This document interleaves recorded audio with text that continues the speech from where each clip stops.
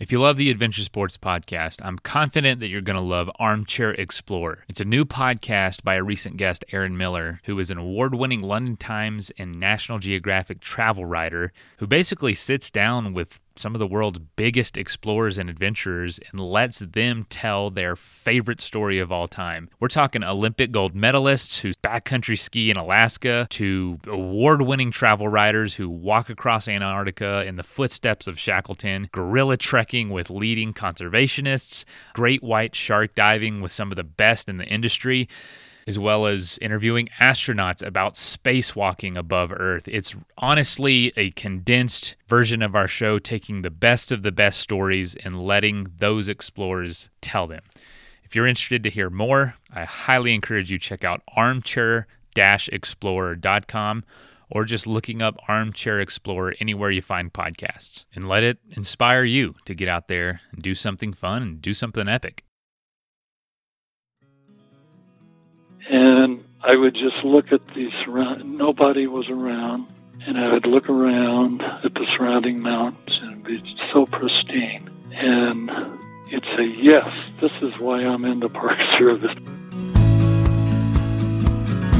This is the Adventure Sports Podcast, where we hear stories of adventure from every corner of the planet. We interview all sorts of folks who are using their sport to explore the world around them and give you the inspiration you need to get out there and have some fun.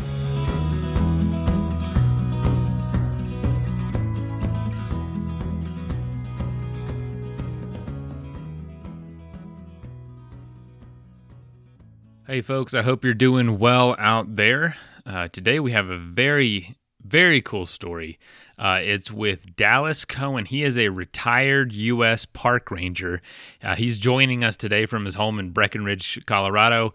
He's 78 years old, worked in the Park Service for 34 years, and that was from 1964 to 1998. So he's been out of it for a while now, but started way back when I'm sure being a park ranger was like being a cowboy in the Wild West in a lot of ways. And so he's going to tell us some stories, tell us how he got into it, give you some advice, and also just share some of the most unique experiences from his entire career. But I do want to say he did everything from visitor and resource protection, wildlife or wildland fire protection, law enforcement that a lot of rangers do now, EMS stuff, search and rescue, and he was a supervisor in a few parks, but he worked in Yellowstone, Yosemite, Death Valley, Grand Canyon, Grand Teton, Shenandoah, Lassen Volcanic, and finished up his career in Glacier National Park. So if you're a fan of the Park Service, those are just the cream of the crop places. Like, those are unbelievable places to essentially spend your life. And now he lives in Colorado in a ski town. So pretty awesome stories and career, to say the least. And he still works a lot with some of the volunteer backcountry hiking patrols, as well as search and rescue volunteer stuff in Colorado. So I hope you enjoy this episode. It's nice to just talk to someone who's seen it all in a lot of ways, especially kind of in the times we're in, and get some perspective on what's going on. And so, I hope it's a great escape for you and hope you enjoy it. But we'll talk soon and see you on Thursday.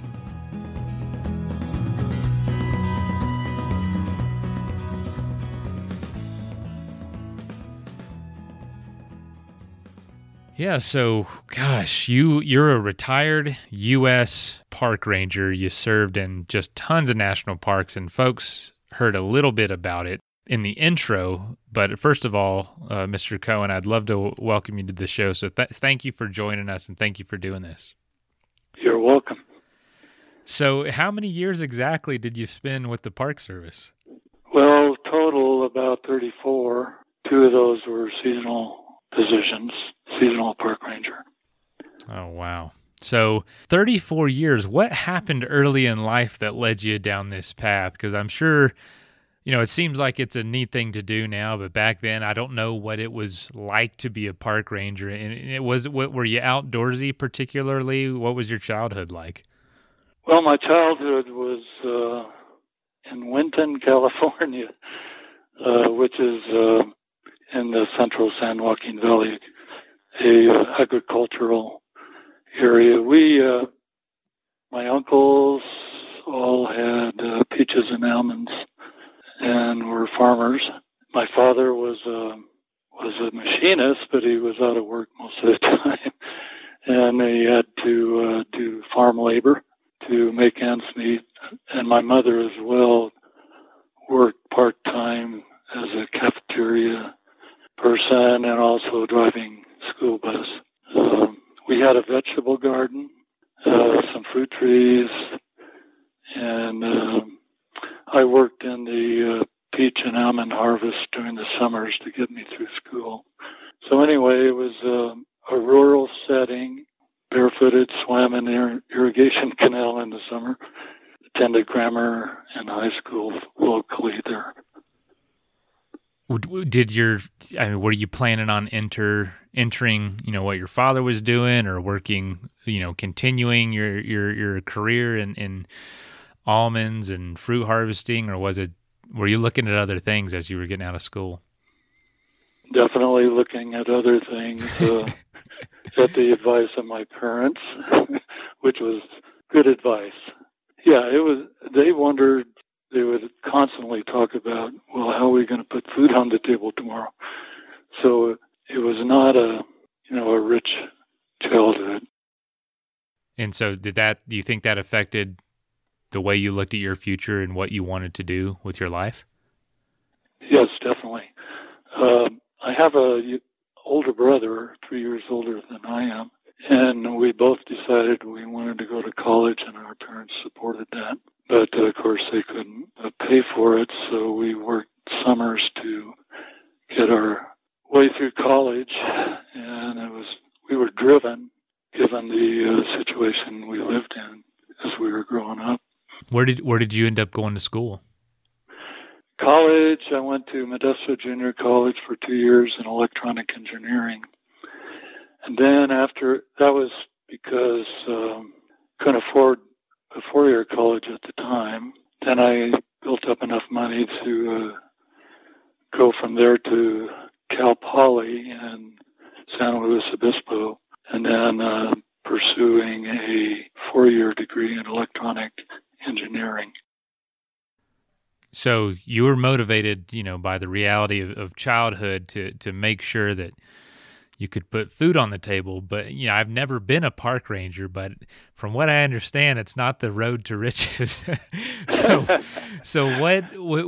did you go from electrical engineering to get into the Park Service? Was there some sort of overlap there? Yeah. First of all, my parents were not outdoorsy at all. They were busy trying to make a living. We did get up to Yosemite periodically and had picnics up there. It was only like an 80-mile drive from our house. So that's what got me hooked onto the National Park Service, Yosemite in particular. I landed a job with the Yosemite Park and Curry Company after I transferred to Cal Poly College. That's first summer after my first year at Cal Poly. I started working in Yosemite for the Curry Company as a houseman and part-time as a waiter. It was kind of a two-time job, so I could make enough money to get me through college. Wow. I actually worked at the campground at Curry Village for a summer a few years back. Did? Yeah, I did. I absolutely, Yosemite is my favorite place in the world, and I ended up working and living there in Curry Village for a while and absolutely loved it, but have since moved to Denver. But so I totally understand how that place just captures your heart. Yes. So you've been there, done that. That's interesting. So I worked in Yosemite that first summer. Then I went back to Cal Poly for the second year. And by the way, when I was working for the Curry Company in Yosemite, I befriended a National Park Service ranger there who got paid to do the things I would do on my one day off a week. I don't know whether you recall. Did you have 1 day off a week or 2 days when you were up there? Yeah, that's a good question. We only had 1 day off because the park was so busy. So I was lucky to get a Sunday off. And even then, sometimes they'd want us to work that Sunday as well. Yeah, and that was a case with me as well. It was frustrating, looking at all these beautiful peaks and saying, I got to be here working. And then you fight tooth and nail just to get out and enjoy the backcountry while you're there and enjoy the park. Yep. And that's what I did. I went hiking on almost all my days off and fell in love with Yosemite. So that's how I got hooked with the National Park Service. And by the way, after starting my second year at Cal Poly in electronic engineering, the next summer I was able to get a seasonal ranger position at Yosemite. At that point, I changed majors after 3 years. Wow. From electronic engineering to forestry, which required that I transfer to another college, which I selected Humboldt State University in Northern California because I could afford that and not Berkeley, which is another forestry school. So it had that much of an impact on you to change. You're almost done with your college career and you got to, essentially start a whole new direction. Gosh, that must have been quite the impact. That must have been quite a love for the places. So I assume after school you got a job to continue working in Yosemite. Can you tell us, if that's true, what that was like? Yes. It was difficult to get on even seasonally, and even more difficult to get on permanent. But the seasonal positions were mostly taken up by political appointees. Unfortunately, Park Service, along with all other federal agencies, are very political.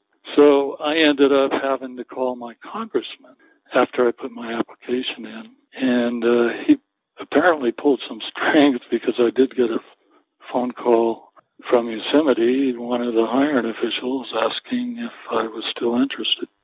No way. That's awesome. That's incredible. That probably changed your life. Yeah, and that is not something I wanted to stoop down to do, I wanted to get in fair and square. But nothing happened. So I'm persistent, so I finally called my congressman. So I was offered a position as, they call it a weed out position, entrance station ranger.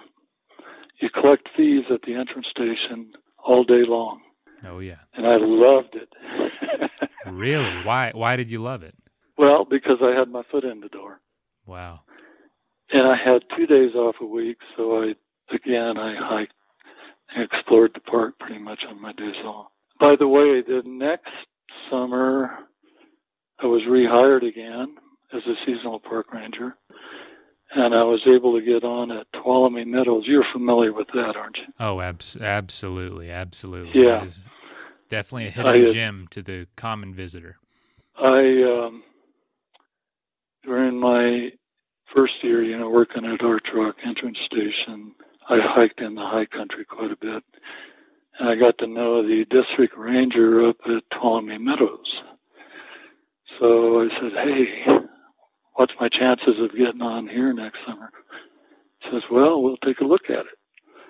So I got an offer the next summer from the district ranger at Tuolumne. And I got a campground ranger position there at the second. And actually the third and fourth summers, that was much improved over the entrance station.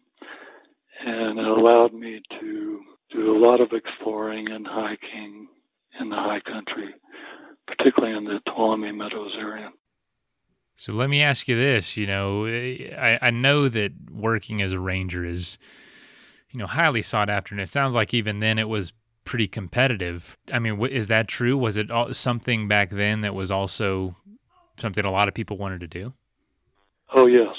Particularly getting on permanent, that is the most difficult.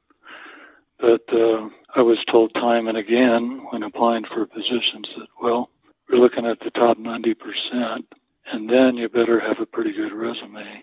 And then besides that, you better know somebody, the hiring official in particular. Right. And there is a lot of competition, and I understand. I've been retired for 22 years now. But I understand it hasn't changed that much as far as getting positions.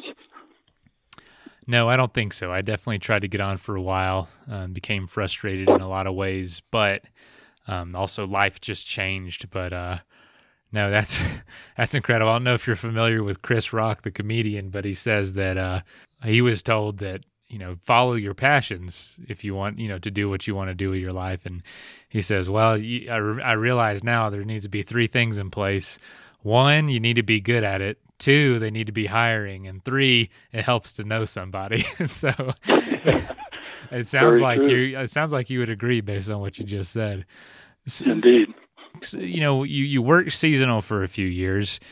What did it feel like to get hired on full time, and what was it like first starting out full time?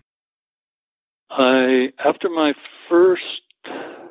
second summer as a seasonal park ranger at Yosemite, and I was working at Tuolumne at that time, I put in for a seasonal winter position at Death Valley. They have a winter season at Death Valley. Of course, Yosemite has a summer season.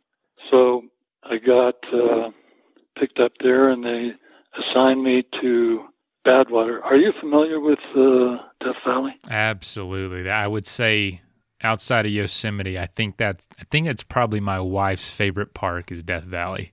We go there quite a bit. It definitely has its attractions. Completely different from Tuolumne. Different planets, but only 100 miles apart. And I think I spent the first 3 weeks just getting hydrated enough to feel comfortable. But so they assigned me 50 miles south of Badwater in the remotest part of the park.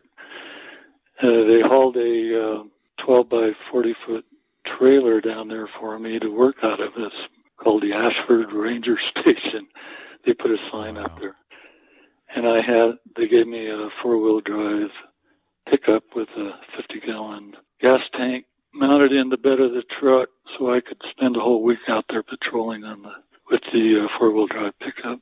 Was it paved to Badwater Basin at that point? Yes, it was paved to Badwater, but you get south of there, like, I forget how far, maybe 10 miles, and it turns to gravel. So anyway, I would spend a week patrolling 4-wheel drive backcountry roads, mostly mining roads. Some of them you had to creep in low range, very remote, like the upper valleys. Some of them you had to just kind of crawl into with the 4-wheel drive. And I actually got stuck a few times up there, but I'd hardly ever see anyone. Although occasionally you would meet people, and mostly miners, because Death Valley allowed mining. People with legitimate claims were mining up there. So I'd spend a week up there, and then I'd go back to headquarters and park my park vehicle and pick up my private vehicle and go off for 2 days, and then I'd come back, and that clear until April. I think it was mid-April, and then I was done at Death Valley, and I did 2 winter seasons like that there. What would you be patrolling for way out there? Yeah, law enforcement, people collecting rocks, trespass by neighboring entities or squatters or so forth. By the way, the Manson clan was just outside the park there. Did you ever see them?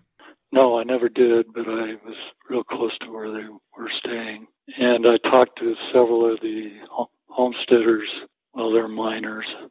They lived in Butte Valley, which is near where the Manson clan was, but inside the park, not outside. And they told me about them. Said, yeah, they're real bad, they said. So, yeah, it was checking. People would shoot chukars. It's a quail-like bird for food. So there was some poaching going on up there. And I would talk to these miners to try to get information and find out where it was going on. And sometimes I'd spend the night in there watching for lights and headlamps and so forth. But so it was protection functions, law enforcement primarily, and protecting the resource. Did you ever come across anything just incredibly bizarre? Just because with people that don't know, Death Valley is just in itself a bizarre moonscape, and I can't imagine just how empty and isolated you did feel at times. Definitely very isolated. Some days on patrol, I'd spend all day and not see anybody. But just my presence with the marked patrol pickup was enough to deter a lot of illegal activity.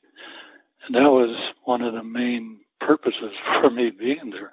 They'd see my ranger station down there, says, oh, there's a ranger patrol in this area.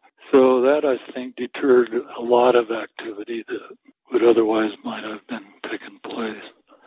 Did you ever get scared when you got stuck in the sand? I mean, how did you get out of those kinds of situations? Because that's a long walk to whoever you needed to find for help. Funny you ask. I went up into Butte Valley one day, and I got stuck about as far away from my ranger station as I could get. It was about a 3-hour drive by 4-wheel drive. And it was above Butte Valley and another remote side canyon. And I was following this Jeep road that kept getting narrower and narrower, and then it started leaning out towards where it drops off on the one side. And I was creeping along, so I wasn't driving fast, but there was no way to turn around. And ground gave way under my right front tire, and the right front wheel dropped off the road. And so I was at a real high angle. I tried to gently ease it out in reverse, and it just got worse. So luckily I was able to get radio contact with the park headquarters with my boss. And the policy then was if you got stuck, you walk out. Wow. And so I said, well, I'm stuck and I don't want to risk, rolling the vehicle. So I'm heading out and I'll have my radio on, and I always carried a pack that I could survive overnight, no problem. So I started walking out and I got into Butte Valley and started to get towards the bottom end of Butte Valley, and here comes one of my other rangers with his pickup, and they felt sorry for me, I guess, and picked me up and took me to headquarters, and we devised a plan and got some come-along winches and stuff, and went up the next day and built up the shoulder and backed it out after a while after putting some protection in place, and got the vehicle out eventually. So that worked out okay. Wow, man, what an adventure. So, you went through all kinds of, you were a ranger in all sorts of different places, doing all sorts of different jobs. Is there any one particular place that really captured you, maybe outside of Yosemite, or an experience that was just magical for you? Yes. My experience and skills were mostly snow related. I did a lot of skiing downhill cross country before I got in the Park Service. And then once I got permanent, which is another story, I don't know whether you're interested in hearing about that, but sure. How I got in. Well, anyway, when I was working at Death Valley, the superintendent asked me, well, what's your long-range career goal, Dallas? And said, I'd just love to get permanent. Says, well, let me make a few phone calls and see what I can do. And he used to work at the Washington office for the National Park Service. And he had made a phone call, I guess, with the FSCE, Federal Surface Entrance Exam, which is a government-wide weed-out exam that you have to pass and get selected from. And I had already filled out my application and for a permanent job and had passed the exam and had finally gotten over a 90% on it. So it was just a matter of getting selected at that point. I had already terminated for the season at Death Valley, and I was on my way to Yosemite to start working a summer season there. And I got a phone call from the Albright Training Center, which is in Grand Canyon National Park. It's a ranger school, basically. It's called the Park Ranger Intake Training Academy. And they run you through a 3-month training session where you're exposed to the complete National Park Service agenda. In other words, all the divisions and so forth, and whatever a park ranger needs to know in the way of instructions. So it was mostly classroom.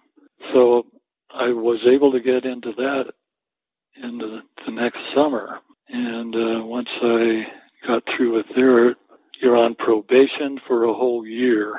If you work out okay, they'll hire you on as a permanent ranger. The second phase, after the classroom 3 months at Grand Canyon, they sent me to Grand Teton National Park. Oh, boy. Wow. So what did you think about the Grand Canyon? I mean, that's... Oh, a lovely place. I didn't get to work there, although I did do some ride-alongs with some of the patrol rangers there. Most of it was just training. Anyway, at Tetons, they run you through on-the-job training. So you're a park ranger, but you're on probation. You're doing the job that you would do as a permanent later if you're selected. So they run you through all the divisions of the National Park Service: administrative, maintenance, interpretive, natural resources, and protection, which is the park ranger's position that I was in, was protection division, which covers law enforcement, EMS, search and rescue, fire, structural and wildland, snow travel, stuff like that. So I got assigned to Coulter Bay. Are you familiar with Grand Teton National Park? Yes, sir. Yes, sir. Been many times. Okay. Coulter Bay, as you know, has a large lake, Jackson Lake. You do boat patrol. You have a vast backcountry on the west side of the lake, which is accessible only by boat for the most part. So I spent the summer months in charge of the Coulter Bay boating operation and patrol operation and backcountry. And I had another intake ranger trainee in charge of front country operations. But anyway, so I got to do boat patrols and hiking up Berry Creek and some of those western valleys on the other side of the lake, and got very familiar with the backcountry there.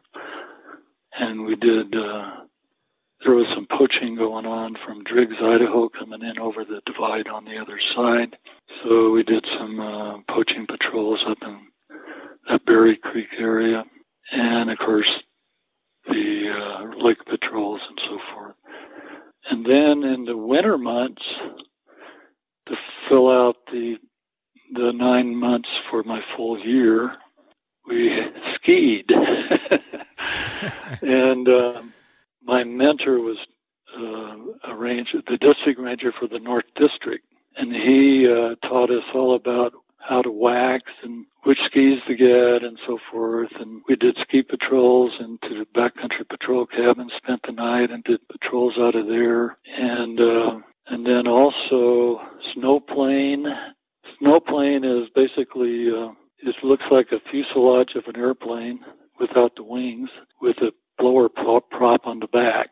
And it has skis on it, and that's how you got across the frozen lake. No, I don't think I've ever seen that. Yeah, they're unique. And we had a couple of those to get across the lake to the other side. It was frozen, of course, and to do our backcountry patrols on the west side of the lake. Oh, wow. I'm looking at one now. That is so bizarre. What an interesting piece of machinery. And another side story, and if I'm rambling too much, let me know here, but before I was there, several years before, 2 rangers had skied across Jackson Lake, which is frozen, but it has these thermal areas on the west end of the lake that cause thin ice, where it's thinner in certain places and plenty thick in others. And they fell through the ice, both of them, and it was like 20 below zero. Both were eventually able to get out onto the ice, but they were soaking. And they started skiing over to the first patrol cabin, which was about a mile away. And of course, right away, they were suffering from hypothermia. And they barely got to the cabin. They couldn't get it unlocked. You have no dexterity to open a lock. But finally, one of them got the door unlocked, but the other one passed away right there from hypothermia. And then the other one was able to get the fire going, and after that, warmed up, and eventually survived. But anyway, there's some definite hazards out there in the wintertime. Gosh, man, that's just awful. Man, now, in your vast 35 years, I know you saw quite a bit and went to a lot of places. Are there any other stories that you'd be willing to share about just what this experience has been like? Maybe things that are strange or just unique, of all different sorts, maybe animal encounters, something like that? Well, I wouldn't say it's strange so much. I worked in Yellowstone for 2 years. I moved 4 times while I was there. That was the chief ranger's policy at the time. Every 6 months, he moved his sub-district rangers to a different sub-district. So I was in the Lamar sub-district at the time, and we got a report from some guy that was lost on the Mirror Plateau, which has no trails up there, and it was wintertime. And he finally found his way out, this person who reported it to us. And he said he stumbled across this poacher camp up there that they had 3 elk hanging from trees that were skinned out. Of course, killing elk in the park, Yellowstone, is illegal. That's a heavily forested area. It's on a plateau, and of course, no trails in there. So I put one of my backcountry patrol rangers up on a ridge that looks right over into that plateau. And he spent several nights there with binoculars looking for fire, a campfire or headlamps or anything. Never did pick up anything, and we never did find that poacher camp. That stood out as one thing that happened while I was in Yellowstone. And I worked at Lassen Volcanic National Park for 7 years, or snow ranger for the Lassen Park ski area. And that was a real interesting assignment, and I enjoyed that thoroughly. You got to ski. Yeah, and we did backcountry patrols from there. But the main thing that I was involved with was the avalanche hazard mitigation, not forecasting, but advisories. So myself and some of my other rangers that worked for me there, we would do avalanche control work on these downhill ski slopes every morning before the ski area opened. So we would ski across these steeper areas and slide. It's called skiing off cornices, and to see if there was any instability, and if there was, just kick it loose and then open the ski area once we did our work. We also inspected chairlifts and rope tows and so forth. And then backcountry, we would put avalanche hazard advisories at the ranger station there at the base of the ski area, which was also as far as the road was plowed, and a large parking area and ranger station there. So we'd post advisories there. So a real interesting place to work. Absolutely. Now, over the course of that 35 years and doing all this interesting work in these places. Did you notice any general trends changing for the Park Service or for your job as a ranger? Was there anything that you noticed when you first started versus when you retired? Yeah. When I first started, just about all rangers were general rangers, not specialized. In other words, you were a jack of all trades and special and master of none. So Right. you dabbled in everything. But as big city crimes, reduced staffing, overcrowded trails, less environmentally aware public, and more litigious society developed through the years, it forced us into having specialized rangers. We'd have a ranger that would specialize in technical rescues, another in emergency medical services, and another backcountry operations. In other words, if we had a incident that required some expertise in one of those areas, we'd have that person be the search and rescue coordinator. So there were a lot of changes through the years. Did you think that was the effect of just becoming more aware of the wilderness and becoming more aware of what it meant to protect these places, or do you agree with a lot of those changes, and were they welcome? Yes and no. It's complicated. It is.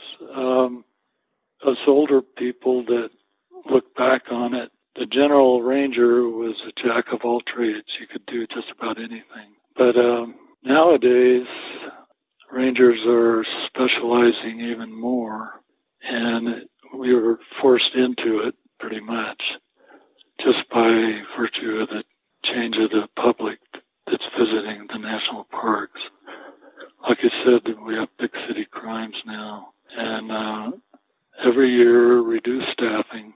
Trailheads now, cars are parked, not only filling up the designated parking spots, but along the roadside, both sides, and a less environmentally aware public or poorly prepared backcountry users. So you have to deal with those new situations. And I think the Park Service does a great job in adjusting. What was one of the strangest things you saw a guest do or a visitor say to you? Well, there's a lot of, particularly with bears, when I was working at Glacier National Park, which I was there 16 years, that was my last park. Oh, 16 years. Wow, I didn't realize that. Yeah, and that's where I retired from. Bear management, we have a plan for everything there, which is one of the strengths of the National Park Service. You go to the search and rescue plan, or you go to the bear plan, or whatever, and it's already been thought through. And public, there are many self-proclaimed experts, and I don't even consider myself one, even though I dealt with them for 16 years, and then since I retired, I've been doing volunteer back and deal with bears all the time. But people in the backcountry, you see them running with earbuds in their ears on backcountry trails, a fanny pack, and that's it, shorts, and a T-shirt, and it's just asking for trouble. In what way? Just not being aware of what's around you? Three things that got people in trouble in the backcountry, in bear country. One is the surprise encounter. All of a sudden, a bear pops up right next to the trail. It's surprised, you're surprised, and bears have a very large protective zone, and you don't know whether it's going to attack or not.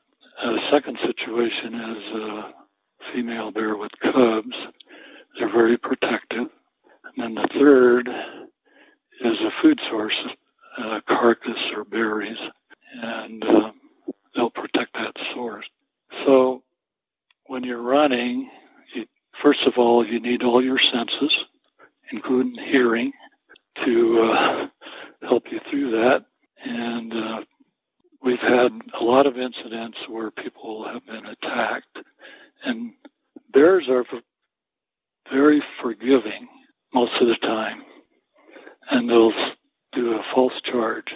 They'll charge you full speed, and they'll stop short, maybe 10, 20 yards, bounce up and down stiff-legged and chomp their teeth and grunt. That's their warning. And then you got to basically take a submissive posture and, look away from them. Staring at a bear is aggression in bear language. So you look away, and then if the bear continues, then you just go into a fetal position and protect your neck and so forth. But and a lot of times they'll just bite you and take off in that situation.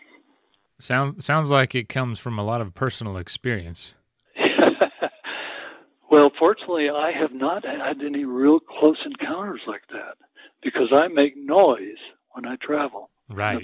Right. You probably make it look easy because you know what you're to do, and you're making sure you don't end up in that situation. So, in my experience is that if you make noise, the bear hears you well ahead of time, and they'll usually make every effort to get out of the way, and you don't even see them. And so that's how you avoid those situations. And I whistle a lot, and a lot of people say, "Well, that disturbs my privacy in the back country," but it's something you have to do to be safe. And the bear is the one that will suffer as well. Learning all this knowledge and being in this, in this career for so long, what would you say are some of the biggest misconceptions that people have about working for the Park Service that you've learned over the years? Well, they don't know about what happens after the visitor contact or an incident. If you investigate a traffic accident, for instance, you've got an hour's worth of paperwork. You got to document everything because of a lot of litigation is based on, well, if you didn't document it, it didn't happen. Lawyers will look at that and say, well, where's your proof, And then the same with search and rescue. You got to write incident reports for that. The realities of ranger life that a typical park ranger doesn't see. As a supervisor, long uncompensated hours, running your operation, you're working well beyond your pay. You get paid for 8 hours a day. And to run your operation, you need more than that. To draw it all the way back, after, spending your life doing this, did you achieve your goal of being able to put food on the table for you and your family throughout your career? Yes, but with some sacrifices. If you want to make a living and support your family, and I had a wife and 2 kids, you needed to take promotions when they offered. And at the same time, when you take a promotion, you're going more into a desk job in supervision and management. And battle is trying to range. I call, rangers are supposed to range.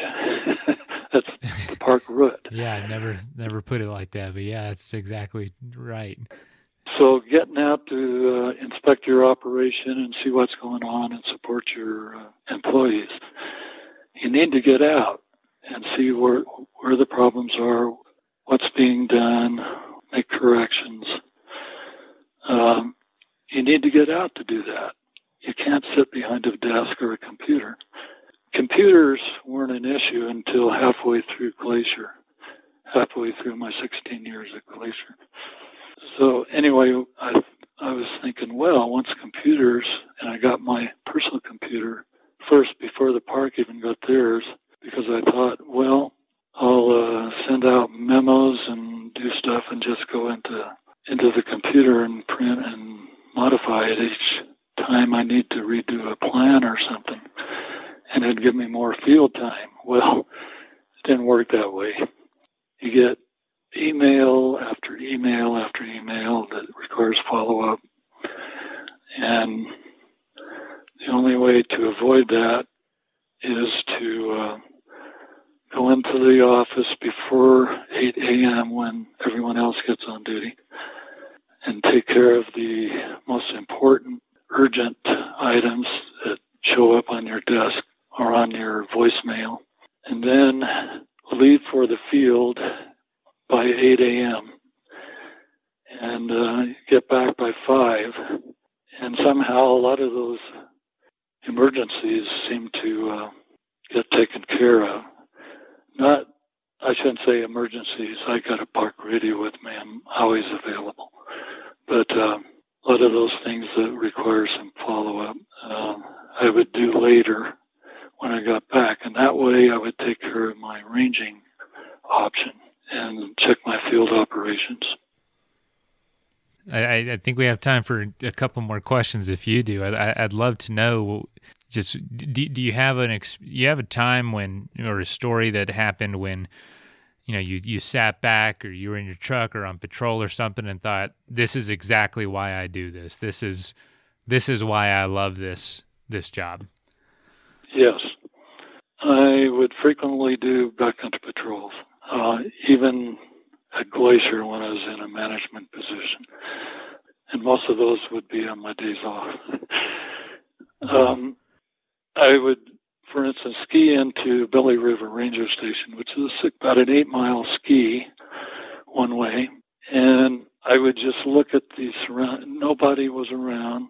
And I would look around at the surrounding mountains and it'd be so pristine. And you'd say, yes, this is why I'm in the Park Service. Wow. You would see wildlife. Like I was skiing out of that same ranger station one morning when it was October, if I remember, or November, early November. And there was fog in the valley. You couldn't see more than like 20, 30 yards. And I heard this elk bugle, and then another one coming from the opposite direction. Pretty soon the two elk buglings got closer and closer together, and I couldn't see anything that was going on. And then pretty soon I heard the clashing of antlers, so you knew pretty much what was going on. And the elk were bugling, and talk about living the wildlife dream, Wow. That is awesome. I bet you had experience after experience like that in 35 years out there. That is incredible. So that is one of the pluses, one of the many pluses for being in the National Park Service. If you were to talk to somebody that was, interested in building a career in the Park Service or in the outdoors, what advice would you have for them? I guess number one is call your congressman or woman. I'm just playing. That might not be on your list, but is there anything in particular you would share with them? Yeah, not in that order, but first of all, find out what skills are needed for the position you want. For instance, rock climbing, fire suppression, EMS, search and rescue, law enforcement, public interaction. And then I would develop as many of those skills as you can before applying. Try to schedule an interview with the hiring official. This is key. The hiring official tends to remember people that they've interviewed. And if you can make a good impression during the interview, that's in your favor. And if you can afford it, do volunteer work in a similar position, ideally associated with the same hiring official, and build up a desirable work ethic and reputation. And most important, be persistent. And if you have to, you're a congressman, I guess, but go those first steps first. Dallas, is there anything else you want to share? Is there anything we didn't cover that you'd like to say? Not really. I encourage encourage people that are interested in the National Park Service. It's a family affair, unlike other federal agencies, which are so large that you hardly know anyone other than those in the immediate area that you're working at. Park Services, you get to know almost Park Service wide. You get to know a lot of the people involved, and it's more of like a family.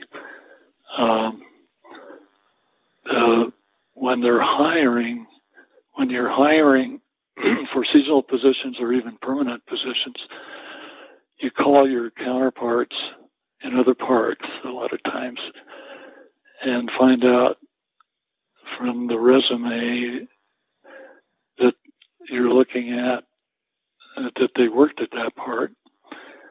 How did this person do, while he's working there? So your reputation is real important, your work reputation for getting a job or promotion.